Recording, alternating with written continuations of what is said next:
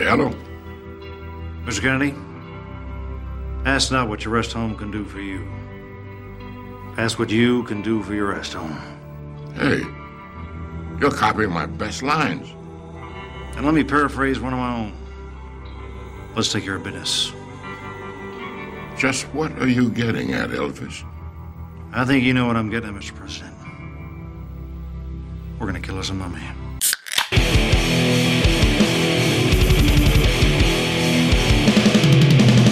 You're listening to the Buzzkill Podcast.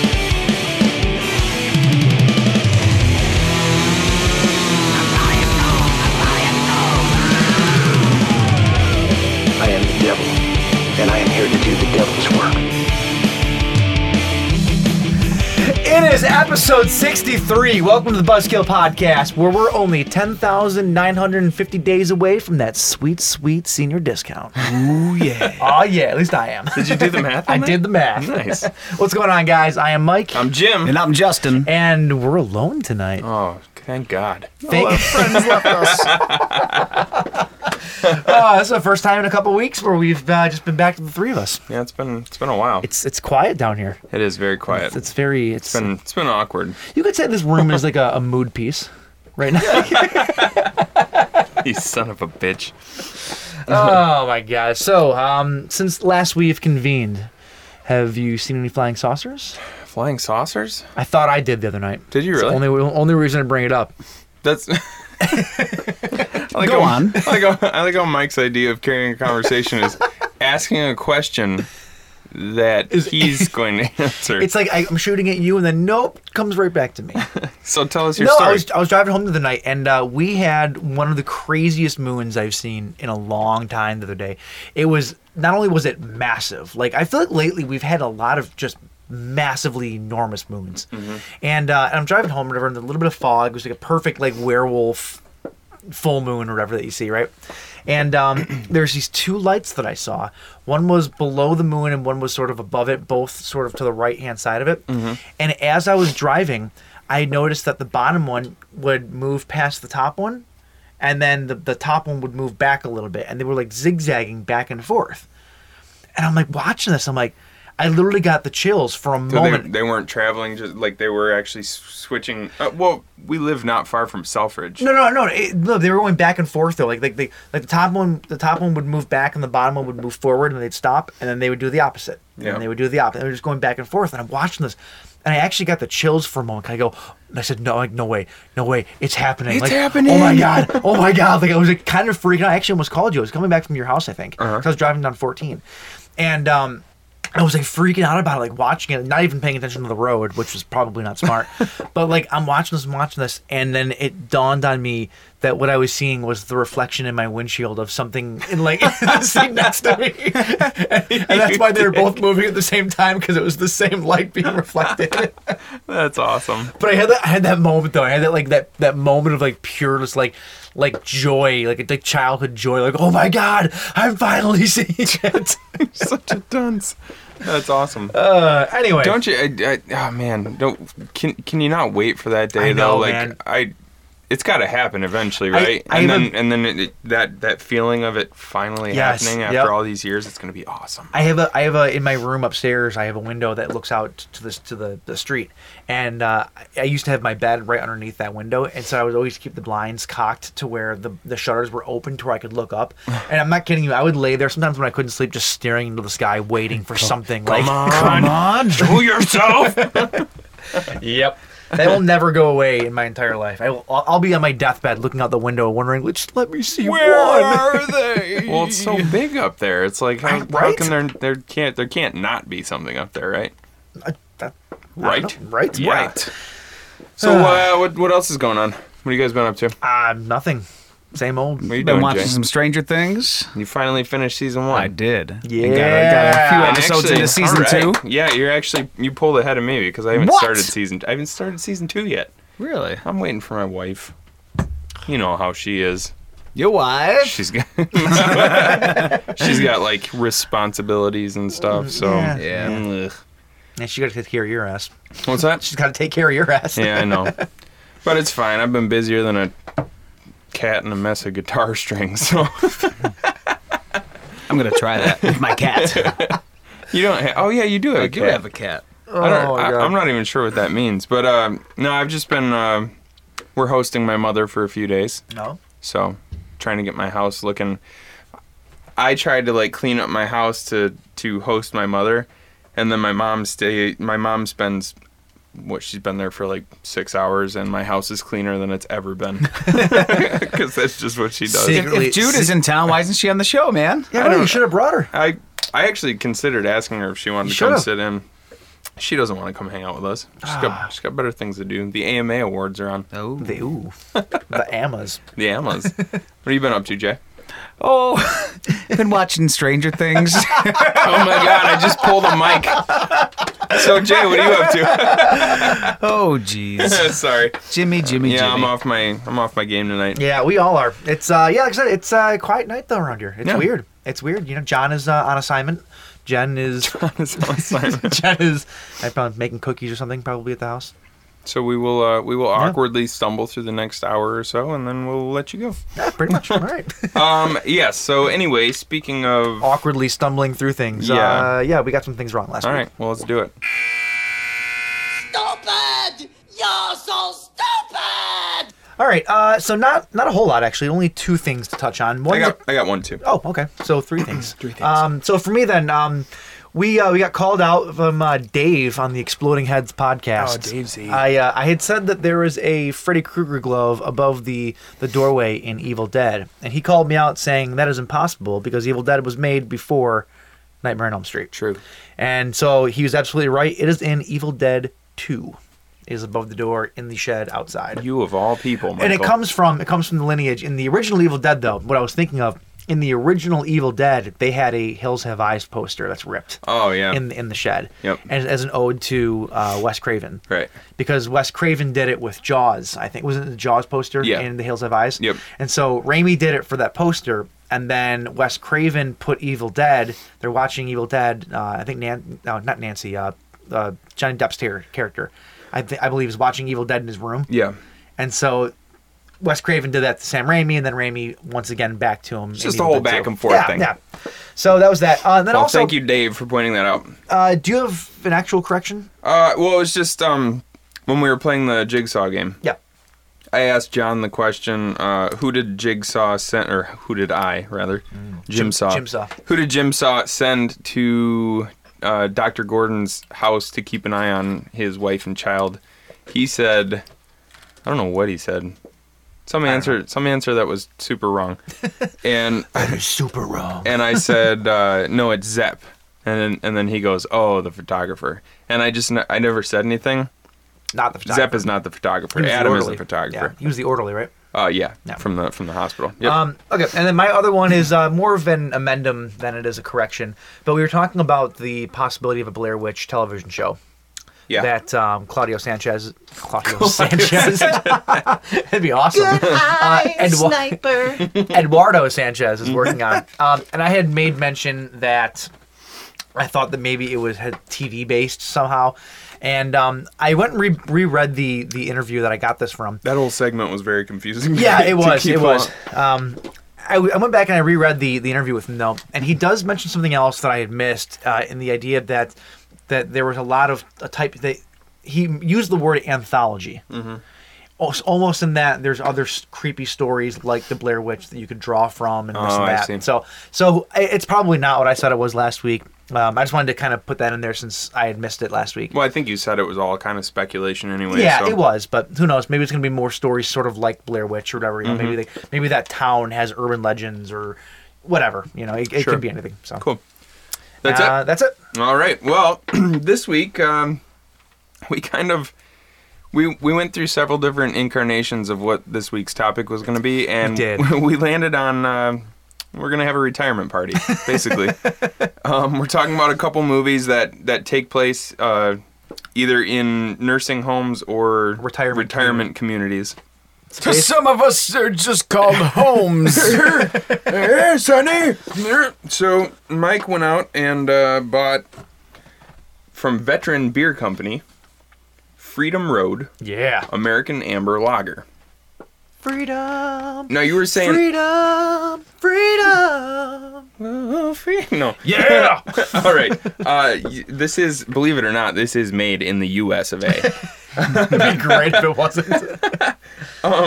You actually mentioned something before we started recording that you almost picked a different beer for I did. tonight. I thought it'd be fun since the two movies we're talking about tonight.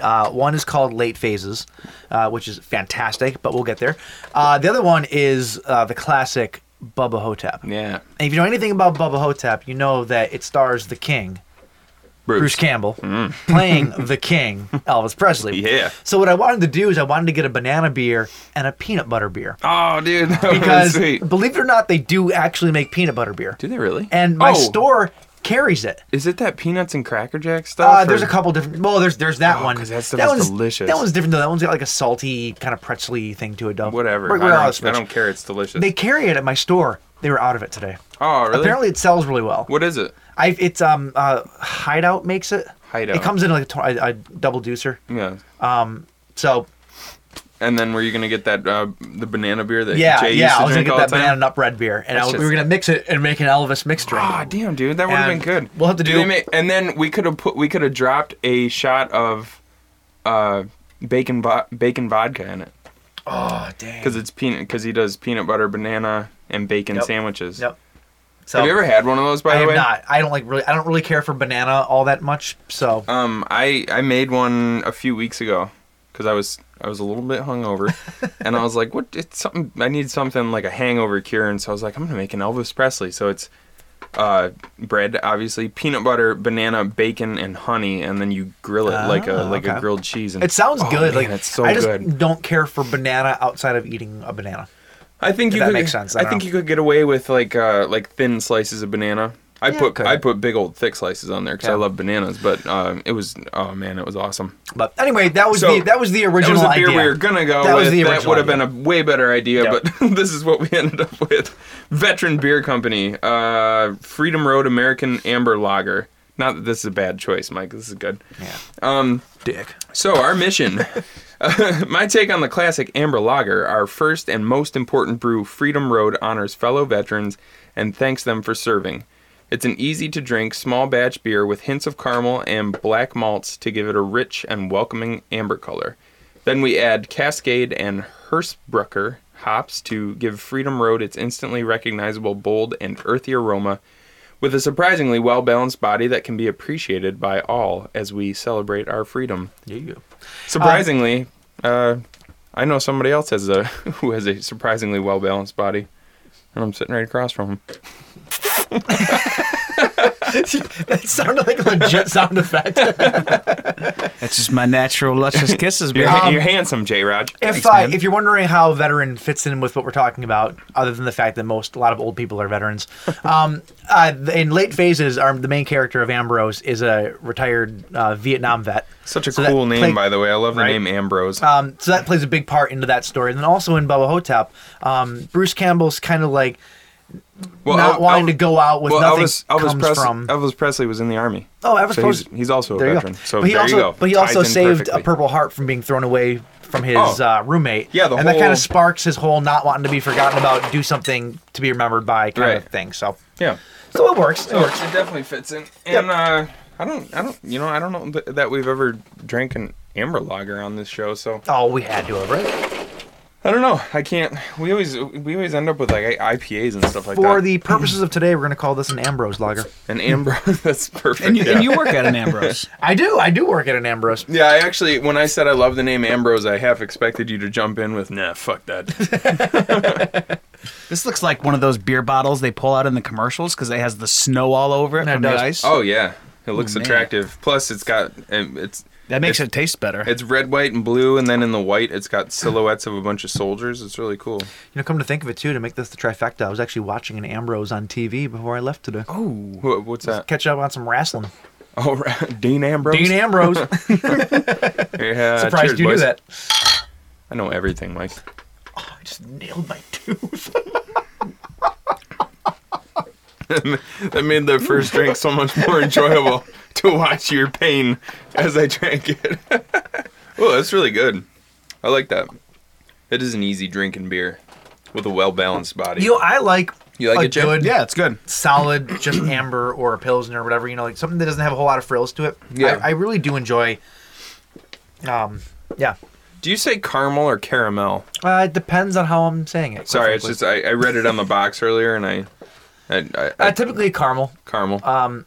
Caramel, if I'm maybe. Well, there's caramel, there's caramel. and then there's caramel. That's if you're feeling real fancy. Caramel. All right, let's get back to movies. No, let's talk more about candy. No. Actually, before we move on, I just read something that's really cool. I didn't notice this on the box earlier, but the mission statement for Veteran Beer Company is on the other side of the box, and it says, the Veteran Beer Company is dedicated to providing lives of quality for military veterans through the creation of meaningful post-service careers. The company produces, sells, and delivers beer of superior quality, seeking to employ only veterans in every role within the organization and supply chain while adhering, that was weird emphasis, and supply chain while adhering to the highest principles of military service, conducting business with integrity, courage, and loyalty. Enjoy our award-winning craft beers, and thank you for helping us accomplish our mission. That's really awesome. That's actually really awesome. That's the kind of shit I love to see, man. Yep.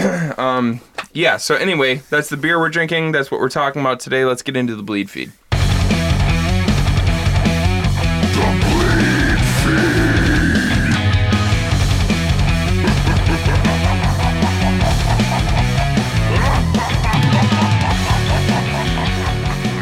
It's so weird. I'm still waiting for Salisbury Joe every single time. I'm so used to hearing it. He also was on assignment with John. Yes, he's on long assignment. They're doing assignment stuff. I thought you were going to say acid. They're doing acid. They're doing acid. Salisbury Joe and John are on an island somewhere, just enjoying each other's company and salad. What? Tell us what's in the news, you weirdo. All right. Actually, not much. It's kind of a slow news week, but I think I have enough here. Warner Brothers is beginning a campaign for it to be considered for this year's Oscars. I mean, it's... Here's my question for this. We all enjoyed it, but does it deserve Oscar recognition? That's my question. Like, I guess it depends. It depends on what categories they're campaigning for. I have a list here for you. All right. Well, the studio is asking it to be considered for the following categories: Best Original Score, Best Makeup and Hairstyling, Best Sound Mixing, Best Sound Editing, Best Visual Effects, Best Costume Design, Best Film Editing, Best Production Design, Best Cinematography, Best Supporting Actress, Sophia Lillis, Best Adapted Screenplay, Best Director, and Best Picture. They're pretty much doing everything. They just want to be the best. And I'm wondering, like, well, you gotta cast a lot of nets out and see what you come up with. I feel as though they're a little bit blinded by the revenue that it brought in, and I wonder if they're looking at it as a little bit more than what it is. I liked it. Don't get me wrong. I liked the movie. I don't know that it's Oscar worthy though. Even if they're doing it as a statement, because listen, like we know as well as any other horror fan, horror gets the shaft when it comes to any sort of recognition or any sort of acclaim. You know what I mean? Like, it's. When's the last time you saw a horror movie in the Oscars? No, and I would love to see that. Don't get me wrong. I would love to see it clean up some Oscars. Sure. I don't want it to win them just because people liked the movie when it's not being earned on the merits of it. You know what I'm saying? Like, I don't know. Well, so like some of those I would say are a little bit like Best Picture. No. Yeah, no. Like, I'm sorry. Like some of those are a little bit far fetched, but like Adapted Screenplay, I can sort of see. Maybe, I can see that. I can see that. Like, or even like best. Like we'd have to go back and watch it again and actually listen and like pay more attention to the score, the sound design. The costume design was really good. You're just saying have it win on being qualified for all those areas rather than just winning because it was popular. Win on merit. Yes, that's exactly win on what I'm merit saying. rather than popularity. Yes. But let's be honest. There's been movies before that have won based on popularity and not on merit. There's also been movies that have won before based on how much money the people, the companies paid to have them. True. Like that Salt movie. Yeah. It was what was it? Johnny Depp and Angelina Jolie. Was it Johnny Depp? I thought that so. could be a correction. I know Angelina for sure. I'll look it up later. Yeah, that movie. I've never seen it, but from what I've been told by people, it wasn't an Oscar-worthy movie. No. But it won. Because they paid for it, basically. Exactly. Yeah. So I don't know. So who knows? I don't know. We'll see. Anyway. I'm not gonna be upset if I see it. No, in the running, you know. Upset's not the right word for it. I just don't know that it deserves all of that praise. The Oscars are bullshit anyway. True. If it wins Best Picture or Best Director, I'll be happy for them. But it's not. It's not going to. So yeah, that's true. with movies like that Dunkirk movie that came out. Yeah. Like that. It's not. It's got historical value as well as being a really amazing movie. But does it have a clown? It doesn't have a clown per se.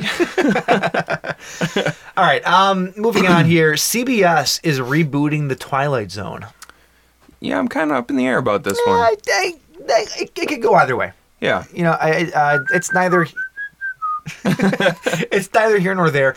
I think that if they were smart about it and they didn't try to capitalize on what made it successful before and made it a new thing that was more in tune with today's culture, I think that it could absolutely work. I'd even be okay with them reworking some of their originals in a more updated manner, like our personal favorite, Time Enough at Last, which we never named the band after. No, we totally weren't in a band called Time Enough at Last, and it totally wasn't the best band name ever. It was the best band in the world. It was the best band in the world. That's a lie. No, I would love to see that rework. They could do that though. They could do it with like instead of books, they could do it with like people with the internet. You know, like just lost me. You just lost me. No, fuck off with that. No, because as soon as the bombs drop, the internet's gone. That's true. Books, man. You gotta stay with books. Books are the original internet. Exactly. Encyclopedia Britannica, bitch. That was weird. Encyclopedia. That was weird. When I said exactly, I felt like it came out sort of grizzled and manly, and I totally didn't mean to do that. It didn't sound manly, I promise. Oh, didn't it? Okay. Exactly. Anyway, and this is going to be for their all-access streaming service only. Oh, I see. So they're pushing it. Is it ABC or is it CBS that's also doing Star Trek? That is just on their streaming service right now? I don't know. I know Star Trek is on streaming only right now. Really? The new Star Trek Discovery series. Yeah. I believe it's CBS. I didn't know it was only streaming. Yeah. So. Okay. They're really pushing it. This is sad news. Michael Gross, our favorite giant worm exterminator, has confirmed that he will not be a part of Kevin Bacon's series. TV series. What? And also, likewise, Kevin Bacon will not return to the movies. Okay. So they're basically it's confusing to me because they're both set in the same world and the same timeline. So Michael Gross is willing to do Tremors pictures, but will not. No, they didn't ask him. What? Yeah, no, they didn't ask him. He basically He's the heart and soul of that entire. He basically said they have not approached them, and it sounds like they might have asked about it. And they never heard anything back. Well, that's... And he goes, so he basically says if Burt Gummer appears in the new sci-fi Tremor series, he will be played by a different actor. Well, that's so. Do you think that they're trying to? Do you think they're trying to take it in a more serious direction? I have the slightest idea. And because how can you take Tremors in a serious direction? I mean. You could. I mean, like they would like take Child's Play for instance. Child's Play spun out into like, you know, all the sequels were basically horror comedy, and then went back to now they're trying to like with Cult and with if Kevin Bacon they tried to get back into the serious tone of it again. True. If Kevin Bacon and company though changed the name of the series from Tremors to The Tremor, then they're trying way too hard to make it serious. That's when you'll know. That's when I might fall off the wagon a little bit on that. But it's kind of sad. Yeah, I don't like this. This also isn't to say that it could never happen. Yeah. He just wasn't approached now, and there's been no dialogue. So who knows? Maybe in the future it could happen. But as of now, though, that's off the table. Bummer. Which that sucks. On the bright side, we're getting a new Tremors movie. Yeah. Next year. So yep. That's pretty cool. Cool. Okay, so here is. This is interesting. Universal has been struggling a lot with their Dark Universe. Yeah, that's not a big surprise to anybody. With the bombing that was Dracula Untold and the even bigger bombing that was The Mummy. At least critically. I was going to say financially, it really wasn't a bomb. Critically, though, it has not been doing well, and they got dealt another huge blow today. Alex Kurtzman and Chris Morgan, the duo that was tapped to basically oversee the entire Dark Universe, they have now exited the franchise. They're gone. So now Universal has not pulled the plug on the entire thing yet, but they're basically saying all release dates and every plan that we had is now scrapped, and we're going to take it on a film-by-film basis, and we're not going to release them until they are ready to be released. So they laid out. Talk about a shit show. I mean, they have from the very beginning. It seems like they've had zero confidence in this entire outing. You know, it's they had tapped people like Johnny Depp, Russell Crowe, Javier Bardem, Angelina Jolie. Like they tapped all these big players to play the different pieces of this giant universe. As far as all of that's off the table. As far as I'm concerned, that's where they went wrong. Yeah, they to be like horror. I said it before when we were talking about this. Horror fans, or at least me, I don't know if I can't speak for everyone, but myself as a horror fan, I get taken out of it when I see these huge A-list actors coming in to play these roles. You know what I mean? The only thing about that though that I do like is that if you think about the original ones, they might not have all been huge stars at first, but the original Universal monsters though. You know, people like Bela Lugosi and Boris Karloff. They were huge stars for Universal. Like Boris Karloff got to the point where they were using, like in promotional pieces, they were using just his last name, which that was only designated for people who were massive A-list actor. But an A-list actor back then is different from what an A-list actor is now. I can see if it was successful and they did it more smart. I'm actually totally okay with Universal using big actors because it's kind of what those series were. Yeah, they were the big giant Universal series at the time. You know, they were the big Hollywood movies. Those people became A-list actors for playing those roles. Touche, but you know what I mean? I still, if they did it right, I wouldn't be against it though. Right. You know, like if The Mummy had actually been a better movie, which I haven't seen it, so it's kind of unfair to say. Of just Mission It's Impossible. unfair to say, but yeah, it was basically Mission Impossible with The Mummy. Right. Like if they would have actually treated the source material with a little bit more respect and brought it back to the roots of what they were, fine, put Tom Cruise in. I don't care. You know, I think it was kind of a clusterfuck on all fronts, though. They just whoever it was overseeing this. Clearly, it was these two guys. Like, I don't think that they really had a good grasp on what made those movies successful to begin with. Yeah. And let's be honest, the people that are going to get super excited about those franchises are the people that grew up with them. A lot of old timers that like grew up with those. A lot of younger people that discovered those Universal monsters. Right. You know, like it's just they kind of got it wrong from the get go, and I think they're finally realizing that. Yep. So who knows? Maybe this is a silver lining, and it'll kick Universal in the ass to get their shit together. Maybe. Probably Stop not. calling it the Dark Universe too, because it's a stupid fucking name. It's so bad. All right, what else we got here? Some news out of the Hellraiser camp. Oh, this is fun. All right. There's no real news as far as release dates or anything like that. It's still slated for next year. We don't really know when it's coming out, but apparently, some stories from the set is that the new Hellraiser movie is fucked. Why? In a good way. Oh. In a really, really good way. It's a crazy, batshit, fucked up movie. Fucked up, you mean? Okay. So much as to say that there was one scene where somebody on set almost fainted because of what they were seeing. And then there was other times where when they were during one sequence when they were making it, there's crew members actually left the set saying, "This is utterly screwed up," and they literally left the set. Awesome.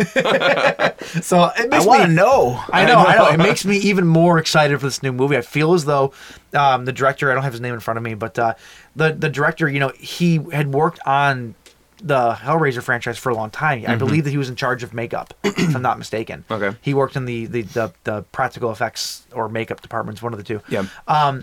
And he loves this franchise, and I feel as though they finally found somebody to tap into what people love about this franchise. Yeah. So just hearing this news that this movie's fucked up, and if you think about it, the original movie and actually the first two are pretty fucked up. Yeah. A lot of that imagery is bonkers. Well, it makes me wonder too, because just because you're a crew member on a horror movie doesn't necessarily mean, you know, these are guys just doing a job. So it doesn't mean that it doesn't mean they're they're huge horror fans. No, so that's what I'm saying though. Like to us horror fans, it might just be like a welcome home. Right? Yeah, like, it's just like because somebody working on like what's a messed up movie we've seen lately, like Baskin. Baskin was pretty messed up, or a Serbian film, pretty messed up. But like, I'm sure that there were people on the sets of those movies, like guys who just signed up to be a camera operator or like holding a boom mic or something. They're just like, what the fuck am I doing right now? Yep. Whereas people, horror fans and the guys who are making these films who are also horror fans, they're just like, yeah, it's just kind of par for the course, Right. But it could also be one of those things to try to talk it up a little bit. Yeah, that's true. Could be. But even still, though, like I'm sure it's going to be good. In the same way that like when they're promoting movies, they'll be like, oh, people were fainting in the theater and they had to run outside to puke in the lobby. A pregnant woman fainted because she was having like, the pregnant woman's baby puked inside of her belly. I'm just saying, there's usually like legit reasons why people faint in these screenings. And a lot of these, a lot of the film festivals, there's people that are sitting in theaters for hours and hours all day seeing movies, and a lot of them are exhausted. Yeah. And so people faint for a lot of different reasons. Or they just fall asleep because they're tired after 16 hours of movie viewing. They fainted. Anyway, though, I'm super excited for the new Hellraiser. Yeah, I think I'm pretty excited too. The last, before I get into my last thing, do you have some blues? I do, yes. Yes, I do. Yes, I do. Yes, I do. A movie we actually discussed a movie that we actually... Try that again. A movie that we talked about watching for this evening. Yes. Silver Bullet! No! I love this movie. I've never seen it. You've never seen it? I love it so much. It's a Stephen King adaptation. I don't know, I watched it all throughout my childhood. It just like scared the absolute bejesus out of me. I'm pretty sure it's the source of one of my like recurring nightmares as a child, where my mom was a werewolf. Weird, but she's not. No, well, she's a cougar. Gross. Okay. So I have seen her full moon. But no, people for years, like the article I was reading actually said for years horror fans have been writing top 10 movies that need Blu-ray releases, and this has always been on there, and it's finally coming home on Blu-ray. Who's releasing it? An Australian home video company, Umbrella Entertainment. They just announced it. That it's coming in January. I don't think there's an exact date yet. Is it only for an Australian release, though? Region free. Oh, awesome. Yes. Cool. Region free. It's going to have a ton of extras. Audio commentary with director Daniel Attias. I don't know how to say his last name. The Wolf Within, an interview with actor Everett McGill. Full Moon Fever, interviews with special effects artists Michael McCracken Jr. and Matthew Mungle. Dino's Angel takes on lycanthropy. Is that an actual thing? Yeah. Like you can study? Yeah. Like, well, they call werewolves are also not known as lichens. So lycanthropy is just like the study of. I don't know if it's a real thing. You can study werewolves? I don't know if it's a real thing. I'm gonna quit everything. One of my favorite metal bands ever, Don't Judge, Cradle of Filth. Danny Filth. Who's judging? No one's judging. Well, Cradle of Filth.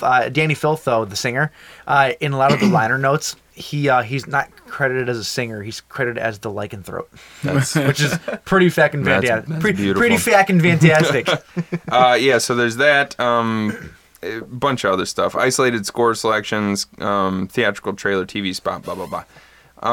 It's also got really cool cover art that kind of. Ooh, I haven't seen it. Do you have it right there? I don't. Sorry. I'm gonna look it up. It's an homage to the classic King paperback cover. Mm-hmm. So.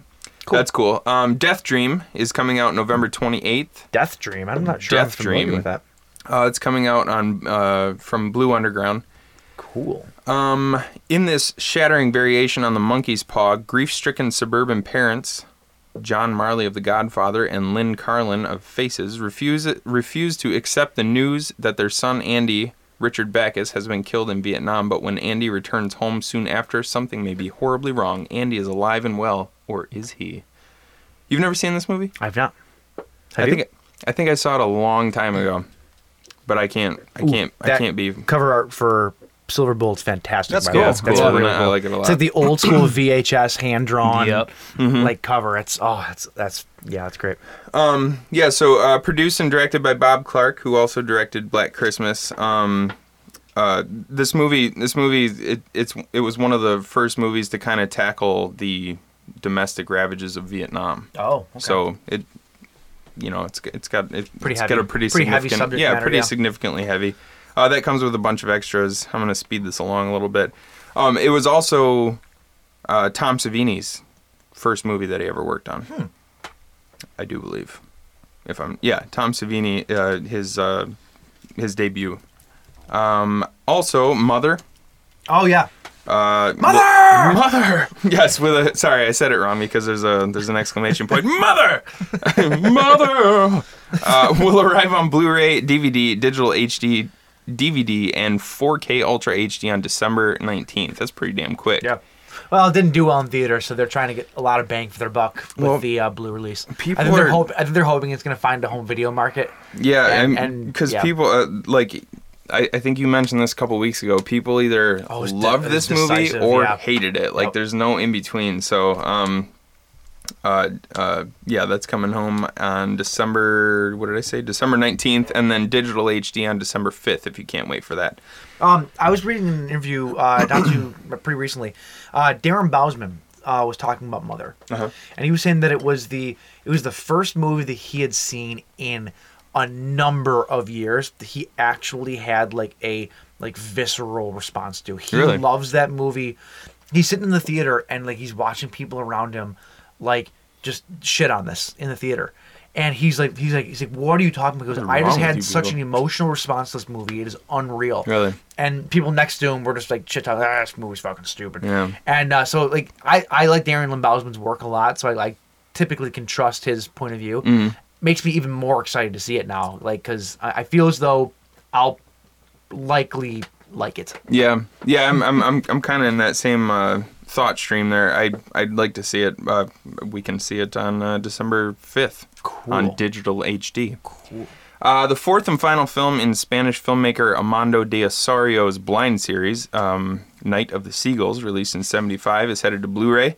Scream Factory announced this. It's coming February 13th, 2018. Fantastic. I got a synopsis for that, but I'm going to skip it.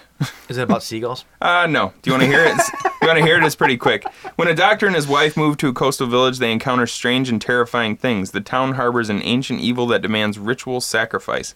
For 7 consecutive nights, the undead come from the sea to demand the horrific deaths of the town's young women.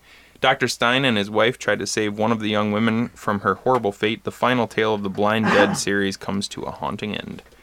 And last but certainly not least, as reported by GodzillaMovies.com. Oh, I'm so excited about this. Janus Films and the Criterion Collection have obtained the rights to most of the Showa-era Godzilla titles. These are the original ones. So they don't really know what's going to happen. Right now, there's I think 14 of the movies are streaming on Starz under Janus and the Criterion Collection. They don't really know what's going to come of this, though. If they have the rights to start putting them out on Blue and stuff like that. So it just kind of remains to be seen. And that's about it for the Blue releases. Fantastic. All right. Last thing that I have here is you guys enjoying the new Stranger Things? Oh, yeah. We know Jay is. I don't know. I enjoyed the... I don't know if I'm enjoying it or not. I haven't watched any of it yet. Anyway, so one of the executive producers of Stranger Things, he also directed a few episodes, has a new movie coming out called Crater. And it sounds like, if you like Stranger Things, it's going to be right up your alley, because the plot sounds a little familiar. Yeah. A little bit familiar. However, it takes place in space. Oh, I thought you were going to say in a crater. In space. That's not as cool. Crater is described as a coming-of-age story in the vein of Stand By Me, set on a moon colony. After the death of his father, a boy growing up on a lunar mining colony takes a trip to explore a mysterious crater along with his 4 best friends prior to being permanently relocated to another planet. And they find a strange girl with missing fingernails, and her name is W. She has no fingernails, cut down to the bone. So, I like it. So it literally is Stand By Me, except for it's a crater instead of a dead body. Yeah, pretty much. All right. I'm into it, though. Yeah, I'll watch it.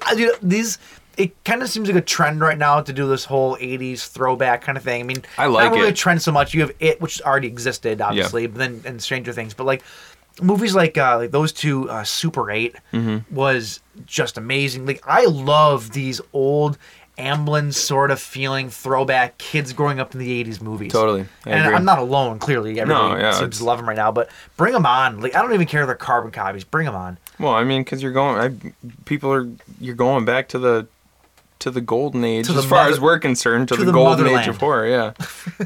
I mean, people would argue with me about that. Because, now remake E.T. Damn it. No, don't remake E.T. No. That's a horrible idea. Only if Drew Barrymore comes back to reprise her role. E.T. text home. Look at those kids on those hoverboards flying up in the sky. Oh, you know what, though? That'd be great if they had a bunch of kids trick-or-treating on hoverboards and one of them caught fire, like they do in real life. It just, oh my God. Flames on. But anyway, that's the news for this week. That is your Bleed Feed. I think that's it, Jay. Boom, that was the news. All right, we are going to take a quick break, and when we come back, we're going to talk about the elderly and their homes. Get off my lawn, you damn kids! Throughout this, they'll see faces ripped apart with hooks, a man slashing himself into a bloody pulp, and graphic, macabre, torturous images that defy description.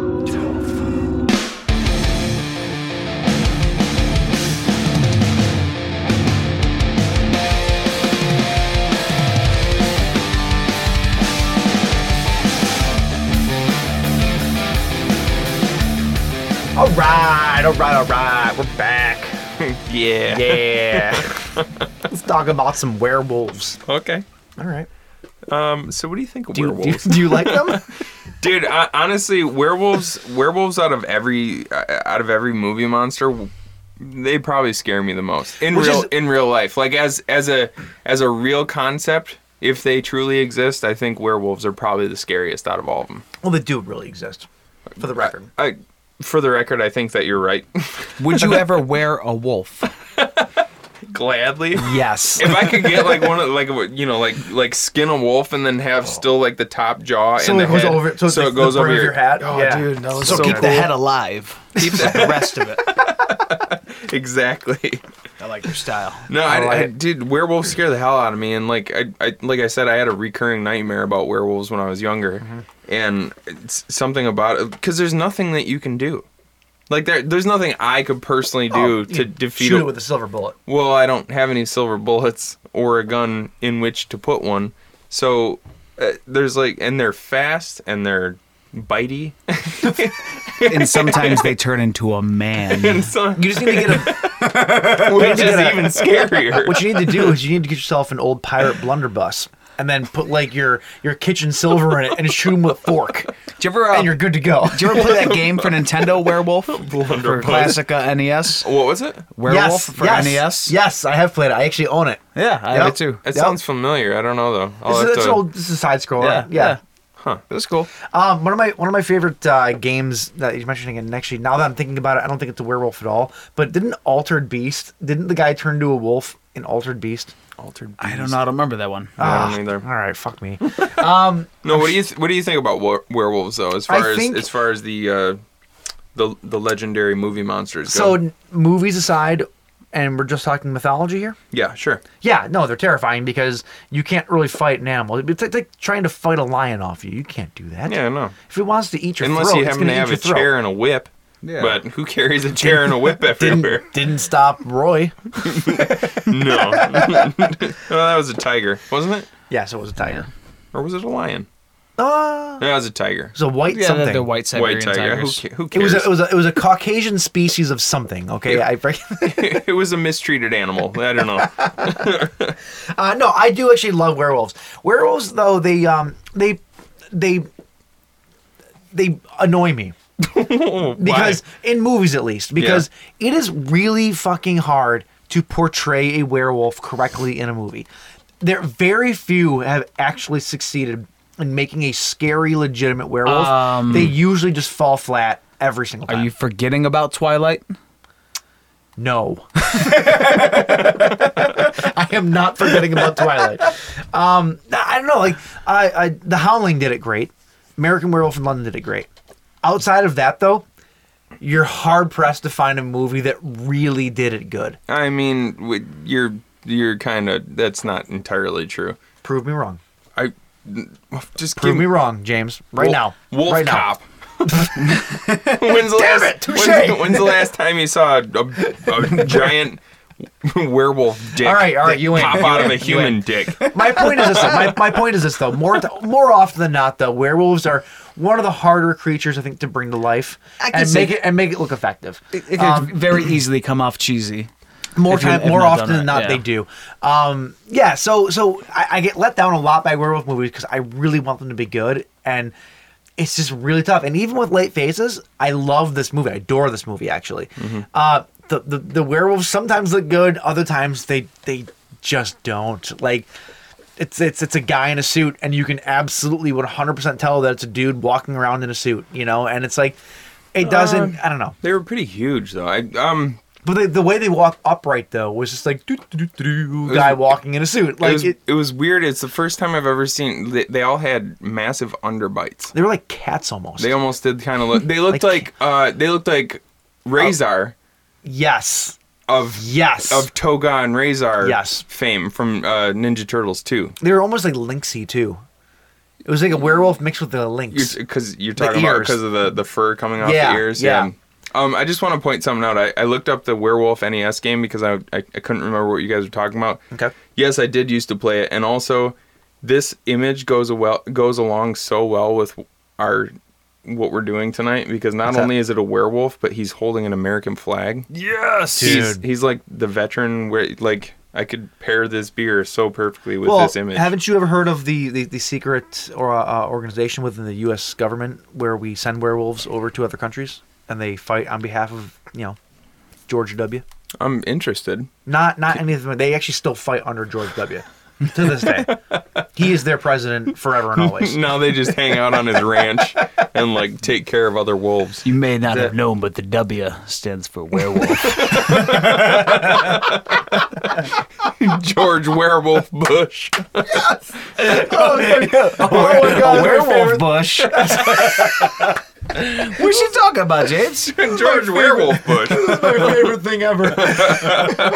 This used to be a meme. Stat.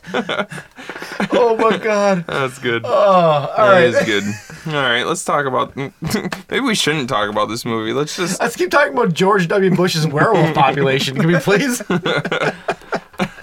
right. Anyway, Late Phases came out in 2014, directed by a Spanish director. Or Mexican director, whatever you wish. Not whatever you wish. Those are two very different things. I was trying to segue into correct you. That didn't work at all.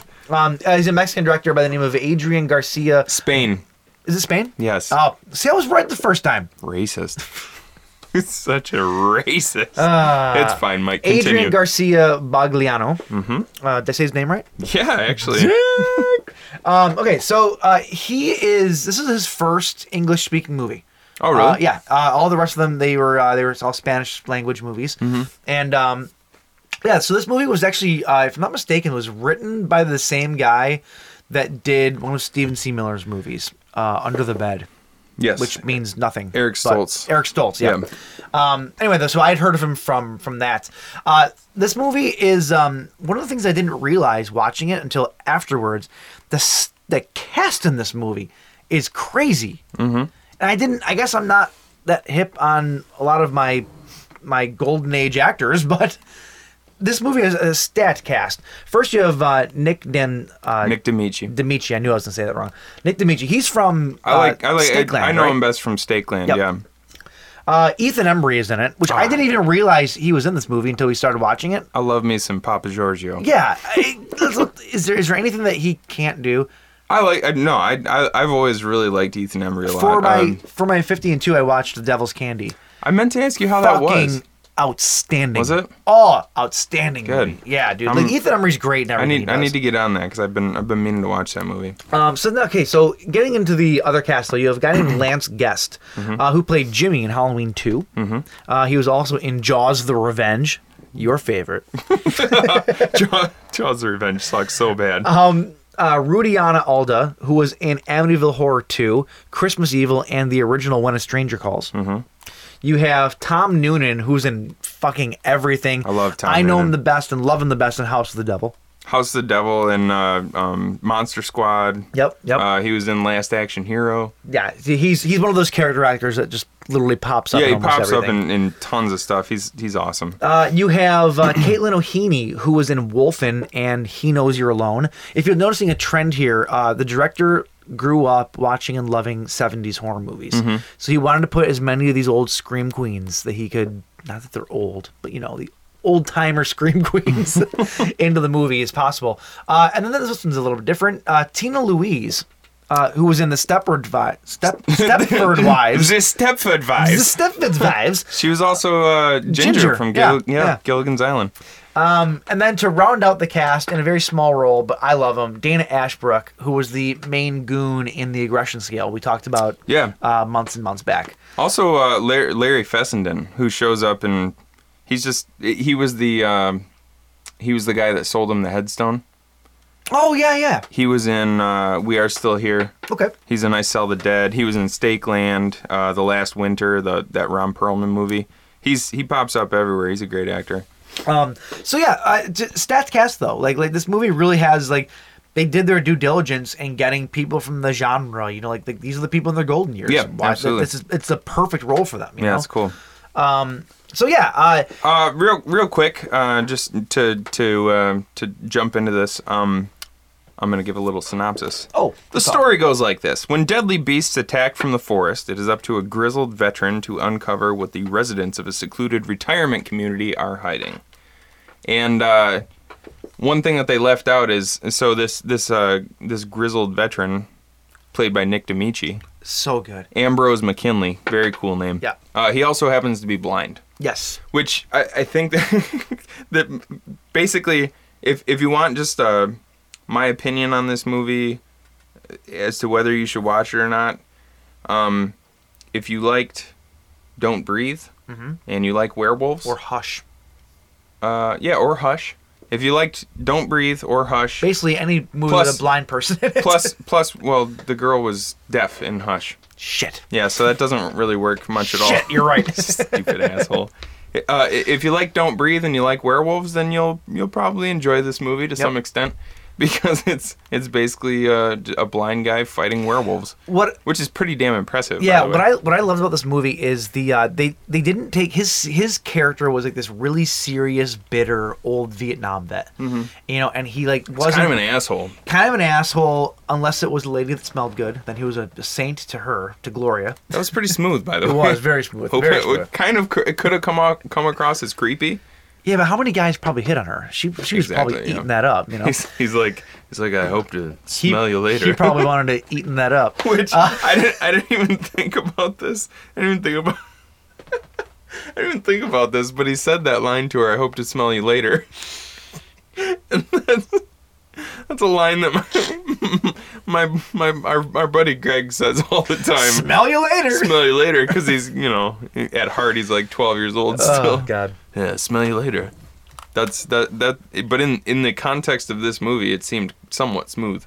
It did. For him to say to her. I'd like to point out that you missed my cunnilingus joke. What was your cunnilingus joke? The moment's passed. I'm just pointing out that you missed it. I love a good cunnilingus joke. Speaking of, there's also a girl in this movie named Erin Cummings. This is really going to eat at me. Can you just tell me what it was? You did it again! You did it again! No! You should have just let me say my joke, you son of a bitch. Yes, I heard you say Erin Cummings. Anyway, so I love, Nick D'Amici's performance is fantastic. He plays this grizzled old dude. Doesn't have a really good relationship with his son. He's kind of like that father that when their mother died, he just disconnected. And him and his son have a really tenuous, is that the right word I'm using? Tenuous relationship, strenuous relationship. Tumultuous. Tumultuous. That's the word. I'm dumb. Yeah. So Ethan Embry struggles to have a relationship with his father at this point, and he plays it really well. But you're really sympathetic to his character, even though he's kind of an asshole. Right. And that's the best kind of character development, if you ask me, when the guy is something, yet they still make you feel something else for him. Yeah. I love that in the movie. And Nick D'Amici, he's way younger than the person he played in this movie. He's only in his 50s, right? Or 40s? Yeah, something like that. I don't know. But he plays a 70-year-old. They aged him with makeup and whatnot to make him look old. Yeah, he almost, because the last time I watched a movie with him, and it was the second Stakeland movie. Oh, he's in both? Yeah, Stakeland, the Stakelander. I watched that on my way home from Vegas a couple months ago, and when I started watching this movie, he was almost unrecognizable. Yeah. Because I knew Nick DiMichi was in this movie, and for the first 5 minutes, I was like, okay, where is he? You're looking for him? And I was like, oh shit, that's him. Yep. He's got a really great. Some people, when they do sort of the New York like. Sorry to anybody in New York that hears me say this, like the New York sort of asshole accent. Yeah. Yep. Some people, it sounds really forced, but he's really natural with it. Is he from New York? Do you know? I don't know. I almost wonder if it's a little, normal for him. If that's just kind of the accent that he has. But if you notice, Ethan Embry was doing the same accent in the movie. He was. You're right. Yeah, that's right. You're right. Like father, like son. Because Ethan Embry is the shit. If I say one more time in this podcast, it's going to be the drinking game of tonight. Every time I say drink, you'll be hammered in about a half an hour. I'm going to drink every time you say All right. Shit. Shit.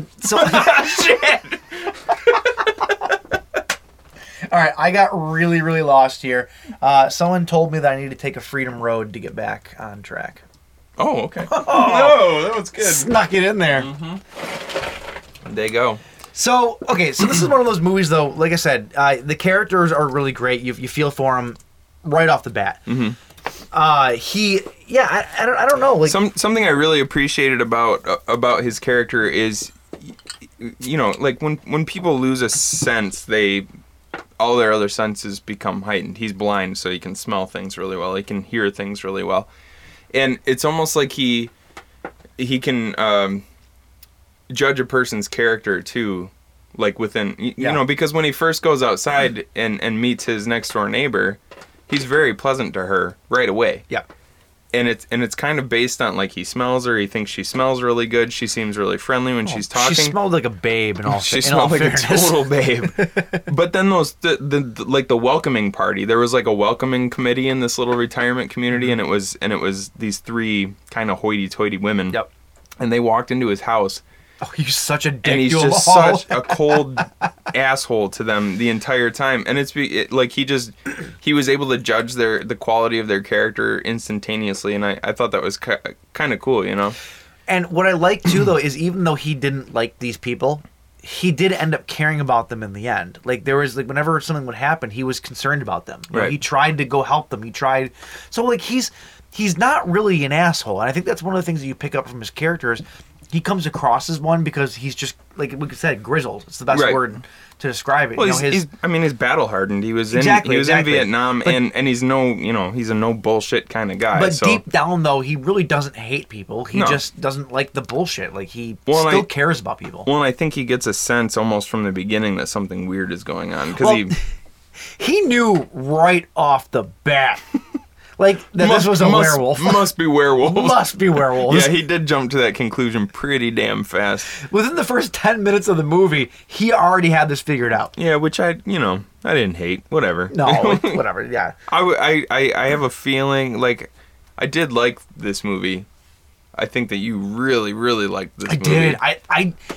I did like it. Like, I'm not to say that I didn't like it, but there were some things that were a little bit dicey with it. It walked, for me, one of the reasons I liked it is it walked the line. This movie could have been a comedy so easily. It really, really could have been. You think so? Yes, and they walked that line and just never put a step over that line. They kept it serious enough to where I found humor in a lot of the stuff, but they never, like I said, put that foot over the line, so it still stayed as, a werewolf movie. Yeah. But it could have been, they could have added, one of the movies that I was thinking about a lot when I was watching this was The Burbs.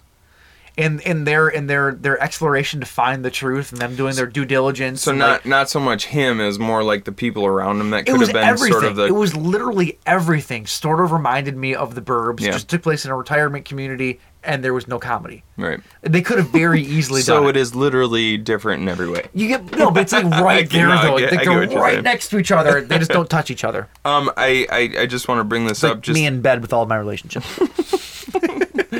Amen. I just want to bring this up. There's no men. I just want to bring this up real quick. Just Nick DiMichi he's 57. Whoa, this is weird. His Wikipedia says he's 57 to 58 years old. What? He was born in 1959 to 1960.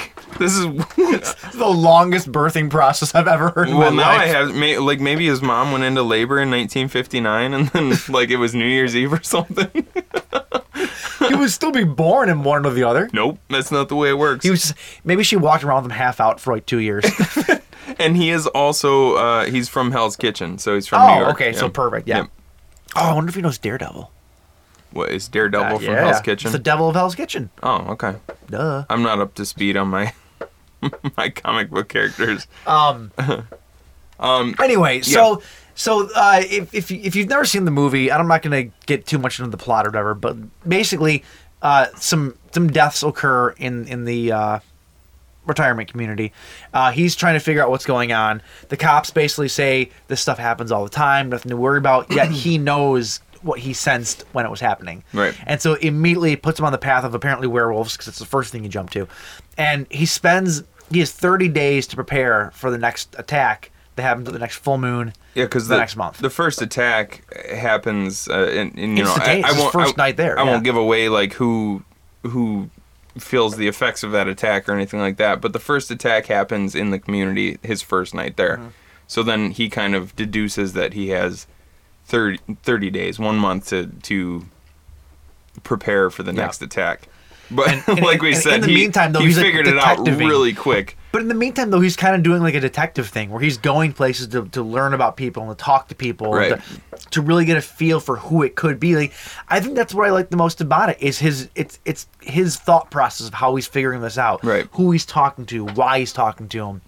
And it was really cool. Yeah, because to the people in the community, it just seems like he's just kind of the weird old asshole who just moved into the community and he's just walking around doing weird things because he's, you know, like a old Vietnam vet who's maybe a little messed up or something, you know. Did you see it coming who the actual werewolf was? I actually didn't. I'm shocked that I didn't. I thought it was somebody else. Yeah, I thought that it was the other person that you're thinking of for a while, simply based on the height of the person. Because he's a werewolf, he grows. Well, no, there's one point in the movie where Ambrose is approached by a hooded figure, and that person is like much taller than him. Yeah, and the person that we kind of thought was the werewolf is also quite a bit taller than him. Something just dawned on me. What? We were talking earlier about how the werewolves looked a little bit less like your like your traditional werewolves, and more like something else. They look like the werewolf from the Michael Jackson Thriller video. Oh, sort of. The werewolf that he transforms into. That's exactly what it looks like. Very cat-like, but still a werewolf. Well, they also, if you notice, they actually had the facial features of the people that they were before too. Especially one character with the eye. With the eye, yeah. I kind of wondered if that was sort of a call out to Silver Bullet.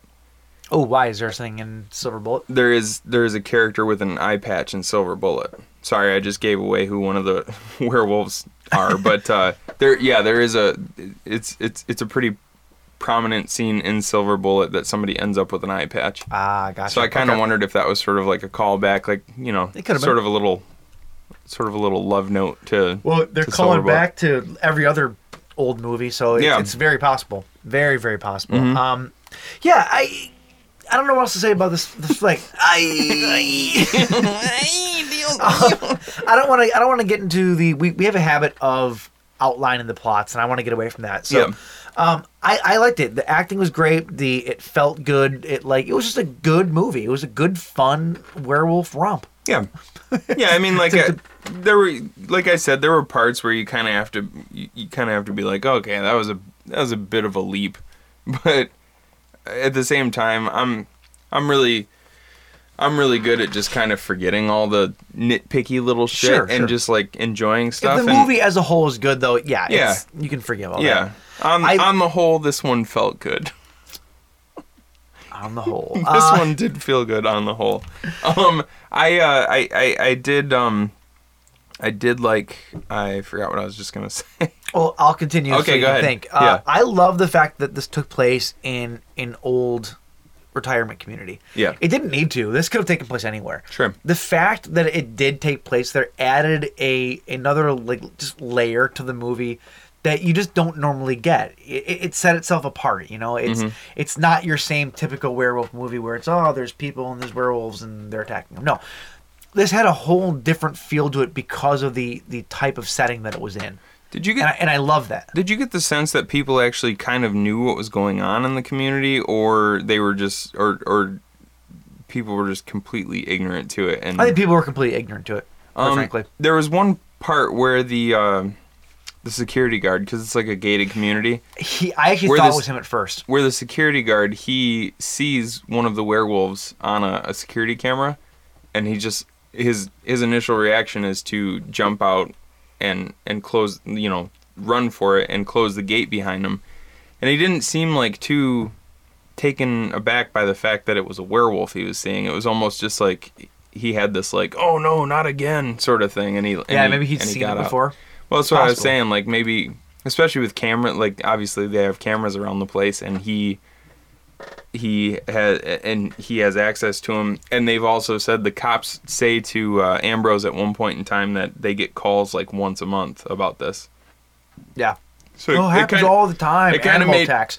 If there was animal made me attacks, wonder if there were animal attacks happening in where people were dying all the time, yeah. There would be a huge effort to try to figure out what animal is killing people. You would think so. They wouldn't just be like, oh, another one died. Yeah, it just happens. Yeah, maybe that's why it makes sense again that it was in a retirement community, because they're like, these people are going to kick the bucket soon anyway. Maybe. Why are werewolves always good at hand-to-hand combat? Because they're aware of their surroundings. Maybe. No, seriously though, like because you're in a retirement community, so it goes without saying that one or more of the werewolves are these old, feeble people. Yeah. Yet, once they turn into werewolves, I can understand where if they have like this wild, ravenous, just like animal-like strength, but they're good at dodging punches and parrying after the punch and stuff like that. I don't have an answer for you, but I do have an experiment. Next time we go to the zoo, I'm going to break into the wolf cage and I'm going to try to punch a wolf. I'm going to see if it dodges me. And then I've punched a wolf before. Oh and it didn't dodge me. Never mind. I don't need to do this experiment. I grew up in Bad Axe, Mike. It's a pretty regular occurrence punching a wolf. I don't know. It's just like it seems. I almost kind of want to see a werewolf movie because this was kind of cool because once they changed into werewolves, they still had somewhat of the facial features of the people. I kind of want to see a werewolf movie where, they gain the animal instinct and stuff like that, but there's still maybe some semblance of like the actual motor skills of who they. Isn't that late phases? No, because if you're a werewolf, if you're a feeble old man and you turn into a werewolf, it would be a horror comedy. A feeble old werewolf. it would be a horror comedy for sure, but I kind of want to see like if a jock turns into a werewolf, of course he's going to be fast and strong, but if an old woman turns into a werewolf, she's going to be a little slower and a little. She still needs that werewolf walker. I don't know. That could be a dumb idea, and it more than likely is. But okay, so late phases, you recommend it? Yeah. I mean, it's on Netflix. If you have Netflix, which most of you do, I would definitely recommend checking it out. Yep, I agree. Yeah, 100%. I love this movie. It's actually, yeah, it's good. So let's move on to our next movie. The other movie that we watched for tonight is called Bubba Hotep. And if you haven't seen it, you're doing life wrong. You are indeed. I'm just putting that out there. Why don't you run us through what Bubba Hotep is about, Michael? I don't know. I've never seen it. All right. Elvis. Okay. Batshit. If you've not seen Bubba Hotep and you don't know what it's about, be prepared for the most batshit crazy synopsis you've ever heard in your life. Elvis and JFK, both alive in a nursing home, fight for the souls of their fellow residents as they battle an ancient Egyptian mummy. Yep. What kind of crack was Don Coscarelli on? Well, this is actually based... Or the author. It was a book, right? Yeah, this is based off of a short story by Joe R. Lansdale. What? Where the fuck does this idea come from? I love it. Don't get me wrong, but like I said, how much drugs do you have to do for the story to come out? Well, yeah, because I can see where you have this idea like, oh man, because people talk about this all the time. Oh, Elvis is actually alive, right? He's on a desert island somewhere, just sipping Mai Tais and enjoying life. People say that kind of stuff all the time. He's with Tupac and JFK. In this instance, Joe R. Lansdale dreamed it up as being that Elvis Presley actually was alive, and he's with JFK, Black JFK. Yep. Which played by Ossie Davis. I think it's just Ozzy. I think it's Ozzy Davis. Okay. I don't think I know it's Ozzy Davis. It's with S's, not Z's. All right, come on. I like my Ozzies with Z's. Ossie Davis. And I guess in the short story also there's a woman who thinks that she's John Dillinger who had a sex change. Amazing. Yeah, I don't know why they didn't add that into the movie. I can kind of see it because you don't want to make it too ridiculous. Oh yeah, because this isn't too ridiculous.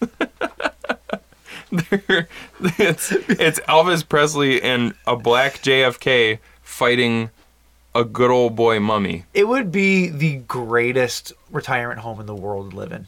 Oh yeah, it awesome. Really would be. Okay, it's anyway. kind of a shithole though. Like we said, directed by Don Coscarelli, who also did the Phantasm movies 1 through 4, Beastmaster. More recently, John Dies at the End. If you've ever seen any of those. Oh, I didn't know that he directed that. Yep. Wow. So yeah, Don Coscarelli, starring the immortal Bruce Campbell. The Chin. One of two chins, actually. He plays Elvis Presley / Sebastian Haff. Wait, when you say one of two chins, do you mean Robert Zadar is the other one? Yes. He's the face. No, he's the chin. I call him the face. Yeah, well, you're dumb. Because with Bruce Campbell, he's got a big chin. Yeah. With Robert Zadar, it's not just his whole face is gigantic. And he has a huge face.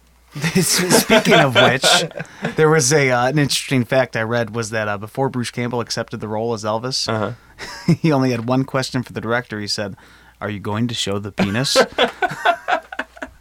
Which makes there's a subplot about Elvis which makes Presley, sense because there is a subplot about Elvis having a growth on his penis and he just doesn't know what it is, and he comes back to it all the time. The one line about him having a dream about masturbating until it pops to ooze all the pus. I was like, what the fuck? It's pretty fucked up, but it's hilarious. Okay, so anyway, Bruce Campbell plays Elvis Presley. Ossie Davis plays JFK. Now, here's the crazy thing. Ossie Davis, I don't know what the fuck he's doing in this movie. Why? This guy has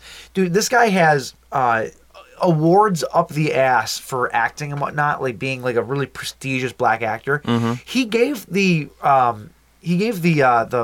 what's the when somebody dies, you read the eulogy. He did the eulogy for Malcolm X. Really? Yeah. So this guy, like, he's a big deal. Like, he's a really well-known, well-respected human being and actor. Mm-hmm. What the fuck is he doing in JFK and Elvis Meet the Mummy? It's fun, man. He's just having fun. It's just bizarre to me. Just do whatever he wants. Ella Joyce played the nurse in question that touches Elvis Presley's cock all the time, to put it mildly. And she's fantastic. She's a character actor that shows up in a lot of different stuff too. She's great. Mm-hmm. And then also you have a little cameo by one Reggie Bannister, plays the rest home administrator. Reginald Bannister? Yeah, from the Phantasm movies. Mm-hmm. So yeah, there's a fun cast or whatever. No one big. Actually, I think the first three, Bruce Campbell, Ossie Davis, and Ella Joyce, are probably the main three people in the movie. There's not too many other people. There's the two hearse drivers outside that always have a thing back and forth, which those two guys are actually character actors too, I believe. Yeah, one was Daniel Roebuck. Yeah. I know that for sure. He was the main guy, right? Yeah, he's been in a ton of stuff. With his face to the camera as opposed to the back of the head. Yeah, he was in Final Destination, The Fugitive, U.S. Marshals. He's been in a bunch of stuff. Gotcha. I don't know who the other guy was. Do you know who he was? No clue. Oh, all right. Well, I'm sure he's somebody. I'm sure his mother knows him. Oh, here, I got it right here. He was Daniel Schweiger. Yeah, sounds like a douche. Anyway, though, so this movie doesn't have a whole lot of characters, though. It pretty much is all Bruce Campbell and Ozzie Davis. Right. And Bubba Hotep. There it is again. The back and forth between Bruce and Ozzy in this movie is amazing. Magic. It's magic. It's the whole movie is so ridiculous and so funny. It's so batshit crazy. It just works. Like, it shouldn't work, but it does. In case you're wondering why Ozzie Davis is playing JFK, so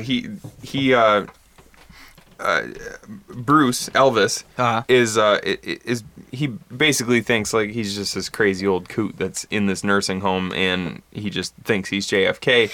But JFK's explanation is that after they faked his death, they dyed his skin to cover up their tracks. And they pulled out part of his brain, and they put a piece of a sandbag in part of his brain.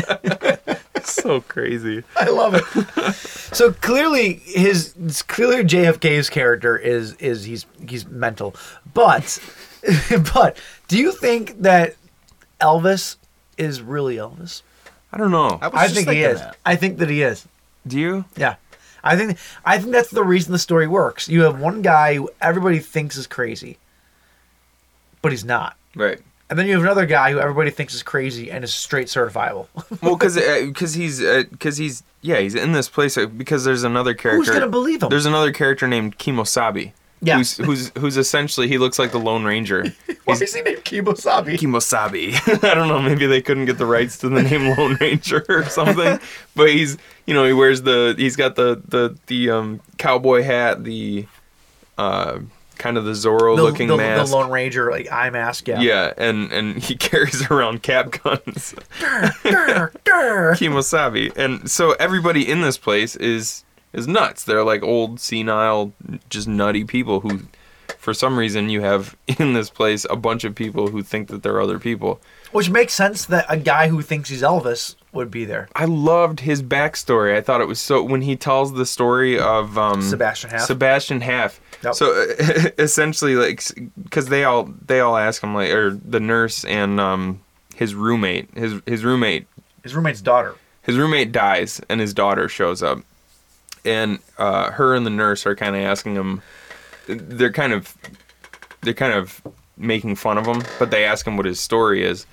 And basically, his story is that he had kind of, as Elvis, he had grown tired of the life of being a rock legend, and so he found this guy named Sebastian Haff, who was the greatest Elvis impersonator of all time. A guy who looks strikingly like Bruce Campbell. Strikingly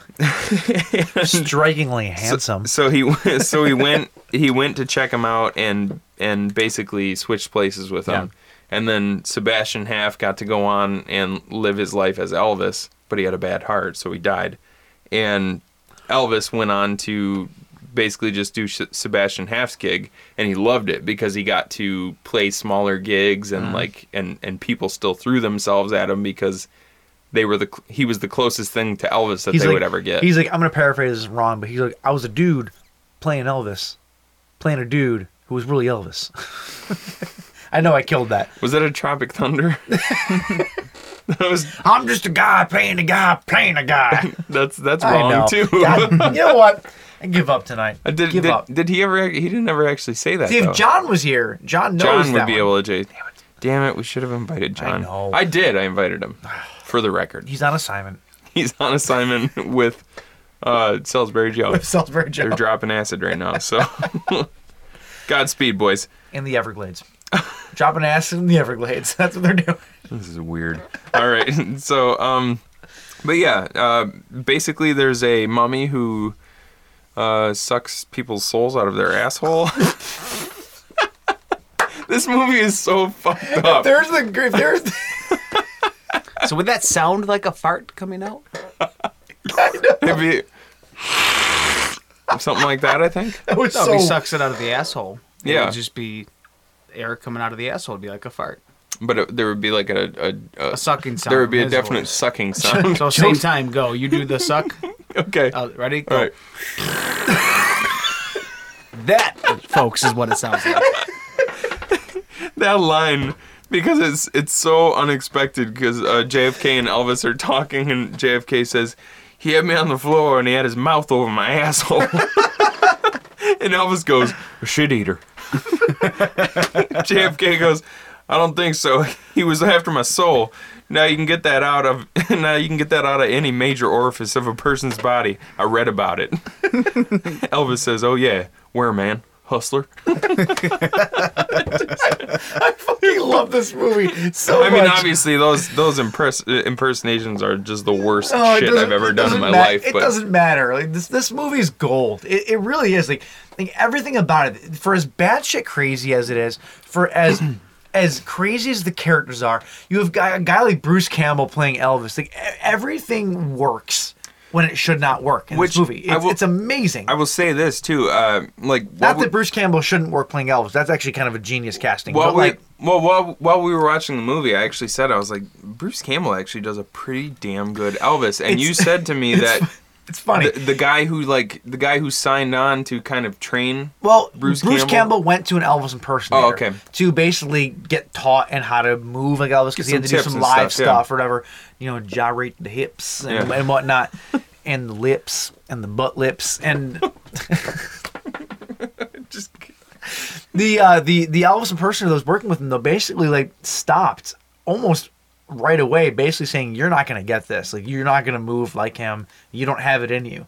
And so Bruce Campbell kind of just did it on his own. Essentially. And ended up doing a pretty damn good job. A great job. Fantastic job. He played the definitely the 70s version of Elvis, like the later career Elvis. I can see the ridiculous over the top. I thought he did a great job with Bruce Campbell's Elvis eating a sandwich, dying on the shitter. I can see it. 110%. And actually, it's funny. He actually makes a point in the movie to say, he's like, "Damn it, I'm not gonna shit my pants no more. Blah, blah, I'm going to the shitter." Like he says a part like, I don't know. It's just funny. Did you know that? And actually, you left the movie at my house last night, and I was watching a few more things. And I watched at the end of the credits, and at the end of the credits, it actually says that we will return with Bubba Nosferatu. Okay, Did you see that? Yeah, this has been a thing that's been going on for a very long time. Don Coscarelli has wanted to make, from my understanding, Don Coscarelli has wanted to make Bubba Nosferatu for a long time, which is a prequel. Yeah. I don't know how I don't know how that would be, but whatever, they're gonna do it. They said it's a prequel called Bubba Nosferatu: Curse of the She-Vampires. Here's the problem: Bruce Campbell doesn't think this movie needs to be anything more than what it is. Like it's a one-off. Like don't ruin it. Bubba Hotep needs to. Yeah. Leave sleeping dogs alive. Like it doesn't need anything. He's probably right. And for years they were talking about it, and for years it was in discussions and this and that, and they never got a script they could agree on. And finally, within the last year, I'm pretty sure Bruce Campbell finally put the nail in the coffin and says, I wish Don the best of luck in doing his sequel. I will not be a part of it. He put the nail in the coffin. He's not doing it. Well, being that it's a prequel, why would he really be a part of it anyway? Well, because I don't know what the script was, so who knows? Who knows how they could have twisted that into it? Yeah. But at this point in time, Bruce Campbell is no longer interested in doing a Bubba Nosferatu sequel / prequel, whatever the fuck it might be. Right.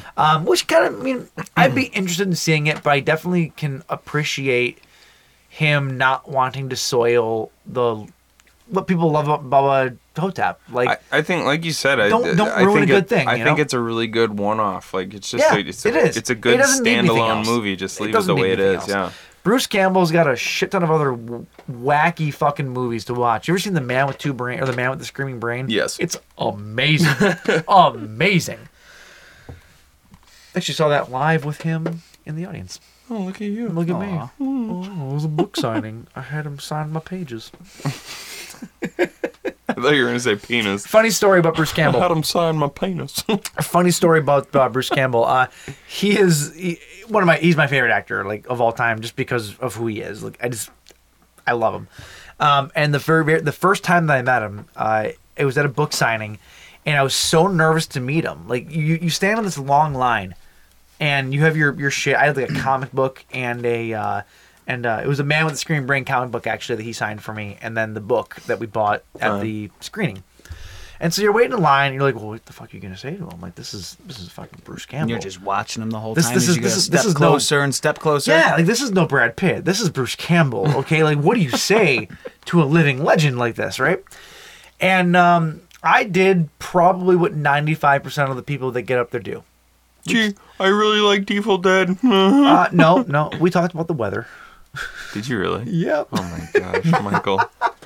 What did you say to him? I have since redeemed myself, but the very first time though, I walked up to him, I handed him the stuff or whatever, and I didn't know what to say, so I didn't say anything.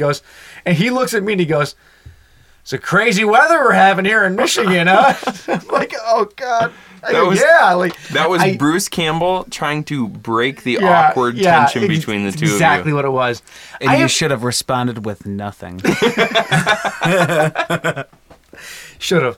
Didn't though. I responded to him about the weather, and it was bad. Oh my God. I have since redeemed myself. I've met him a couple times, but like. How'd you redeem yourself the second time? Let me. Actually had a conversation with him about the movie that we're screening and talked to him about, the movie. But like. What was your opening line? I don't remember. Oh, because Bruce Campbell probably remembered, and his responding line was, "Crazy weather out there in Michigan, eh?" Probably. That's all right, because I bit the dog dick when I tried to talk to Richard Brake. Yeah. Oh man, you did. Oh, you did. I was there for that. Yeah. Because he I love Richard Brake. He's so awesome. And then I walked up, and he seemed like such a friendly guy, and I couldn't say anything other than. I'm a really big fan. I walked away like I need to go have so much liquor to get over that because I feel like such an asshole. It's okay. On the bright side, we met Clint Howard later that night. According to my wife, there was this dude covered literally from face to asshole in tattoos, and my wife is convinced it was Clint Howard. Even though he was only like 40 years old and Clint Howard is like 100. And has no tattoos. I'm sorry, Aaron. I love you. Oh, my God. Oh, boy. Oh, my God. Dude, okay. I need another veteran here. I have no quip. Just give me another veteran. Okay. No, I got nothing. Well, you're drinking J-Rod's last one. Oh, go right ahead. Actually, I'm gonna pass you this beer, and then I think we're gonna cheers and wrap this baby up. Yeah, I mean, before we do it though, Bubba Hotep, it's a classic. If you've not seen it, do yourself a favor, get some beers. This is a beer drinking movie. Absolutely. God, this chair is so We didn't loud. really talk too much about Bubba Hotep, actually. Yeah. The mummy. Oh, well, he's just a mummy. He's a mummy that looks like a cowboy. They fight a mummy. Figure it out yourself. Yeah, just go watch the movie because it's a really fun watch. Yeah, it really is. And this whole episode has been about being in old folks' homes or whatever, the retirement home, and the fact that this took place. Like this is another one of those movies where this story could have taken place anywhere. Mm-hmm. The fact that they set it in a retirement home makes everything that much better. Yeah, there should be more movies set in retirement homes. is what I think.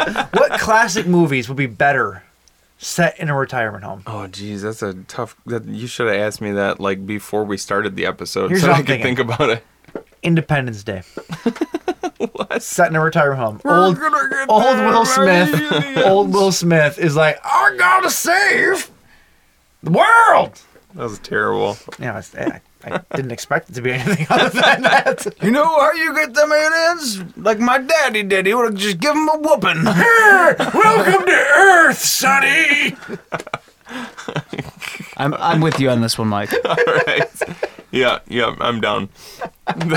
That's I'm not even gonna give my answer. That was a perfect answer, Mike. It's just a fun way to set like an otherwise serious topic though, is put it with a bunch of old dudes in a retirement home, and it instantly makes the movie way more watchable. At least to me it does. It's just fun. They should have done it back when Walter Matthau and Jack Lemmon were still alive, and just done The Odd Couple. Just done a bunch of horror movies based in in retirement homes. It's like Medea, only with the Odd Couple, and it'd be amazing. It'd be like Abbott and Costello, except for with the Odd Couple meets every monster under the sun. I'm into it, dude. Yeah. I'm into it. Yeah, that's it for tonight. We had a good time. Yeah. And let's retire now. All right. Shall we? John is on assignment. John, thank you for taking this assignment this week. We look forward to having you back in after you're done with Enjoy hanging out with your pygmies. Yep. All right. Okay, so if you want to find us on social media, you can find us on SoundCloud, Facebook, Instagram, and Horror Amino at The Buzzkill Podcast. You can also find us on Twitter at The Buzzkill PC. And if you feel inclined, leave us a comment and a rating on iTunes. That gets us 5 stars. 5 stars. Yes. Gets us more than you know. As long as you know that it's very small. But please do, because it helps every little bit. Also, if you want to come out to our screening of Behind the Mask, The Rise of Leslie Vernon on January 9th, 2018 in Clinton Township, Michigan at the AMC Star Gratiot, go to gather.us/screening/21887 and buy your tickets. I can't stress this enough. If you're planning on going, please don't sleep on these tickets. It's not that it's going to sell out, but we need to sell them in advance to make the screening actually happen. Yes. So we're advertising it right now, but it's still not a for sure thing. So we need everybody to as soon as we hit buy your tickets. As soon as we hit that quota, it tips the screening and we get to do it, and it's going to be a fucking blast. Yes. So come out and hang out with us. And you get to see us talk to you. Yeah. Like a bunch of morons. Talk at you. It's going to be hilarious. Yeah, it should be. I will probably be drunk. Exactly. If you want to find J-Raj. J-Raj on all social media at Ocean Recording and go to www.oceanrecordingstudio.com for all your fantastic audio needs. Scoop them up, Holiday baby. special running right now. Yeah. Watch. What is it? Oh, a couple different things. There's some acoustic singer-songwriter packages for single songs and EPs, or full production packages for a full band for a single song and EPs. Very nice. Check it out. I'm taking advantage of it. Yeah, it's true. Oh, Yep. yes, you It's are. a true story. Maybe I will too, just for the hell of it. Do it. Yeah. Do some of my slam poetry. Oh, we can record that song about the bratwurst and the space Martian. We can do that exact song. Yes, we have to write it still because I just found out about it. All right, boys, that's it. All right, I'm going home. Have a good night, everybody. Good night, guys. Cheers, boys. Never fuck with the king.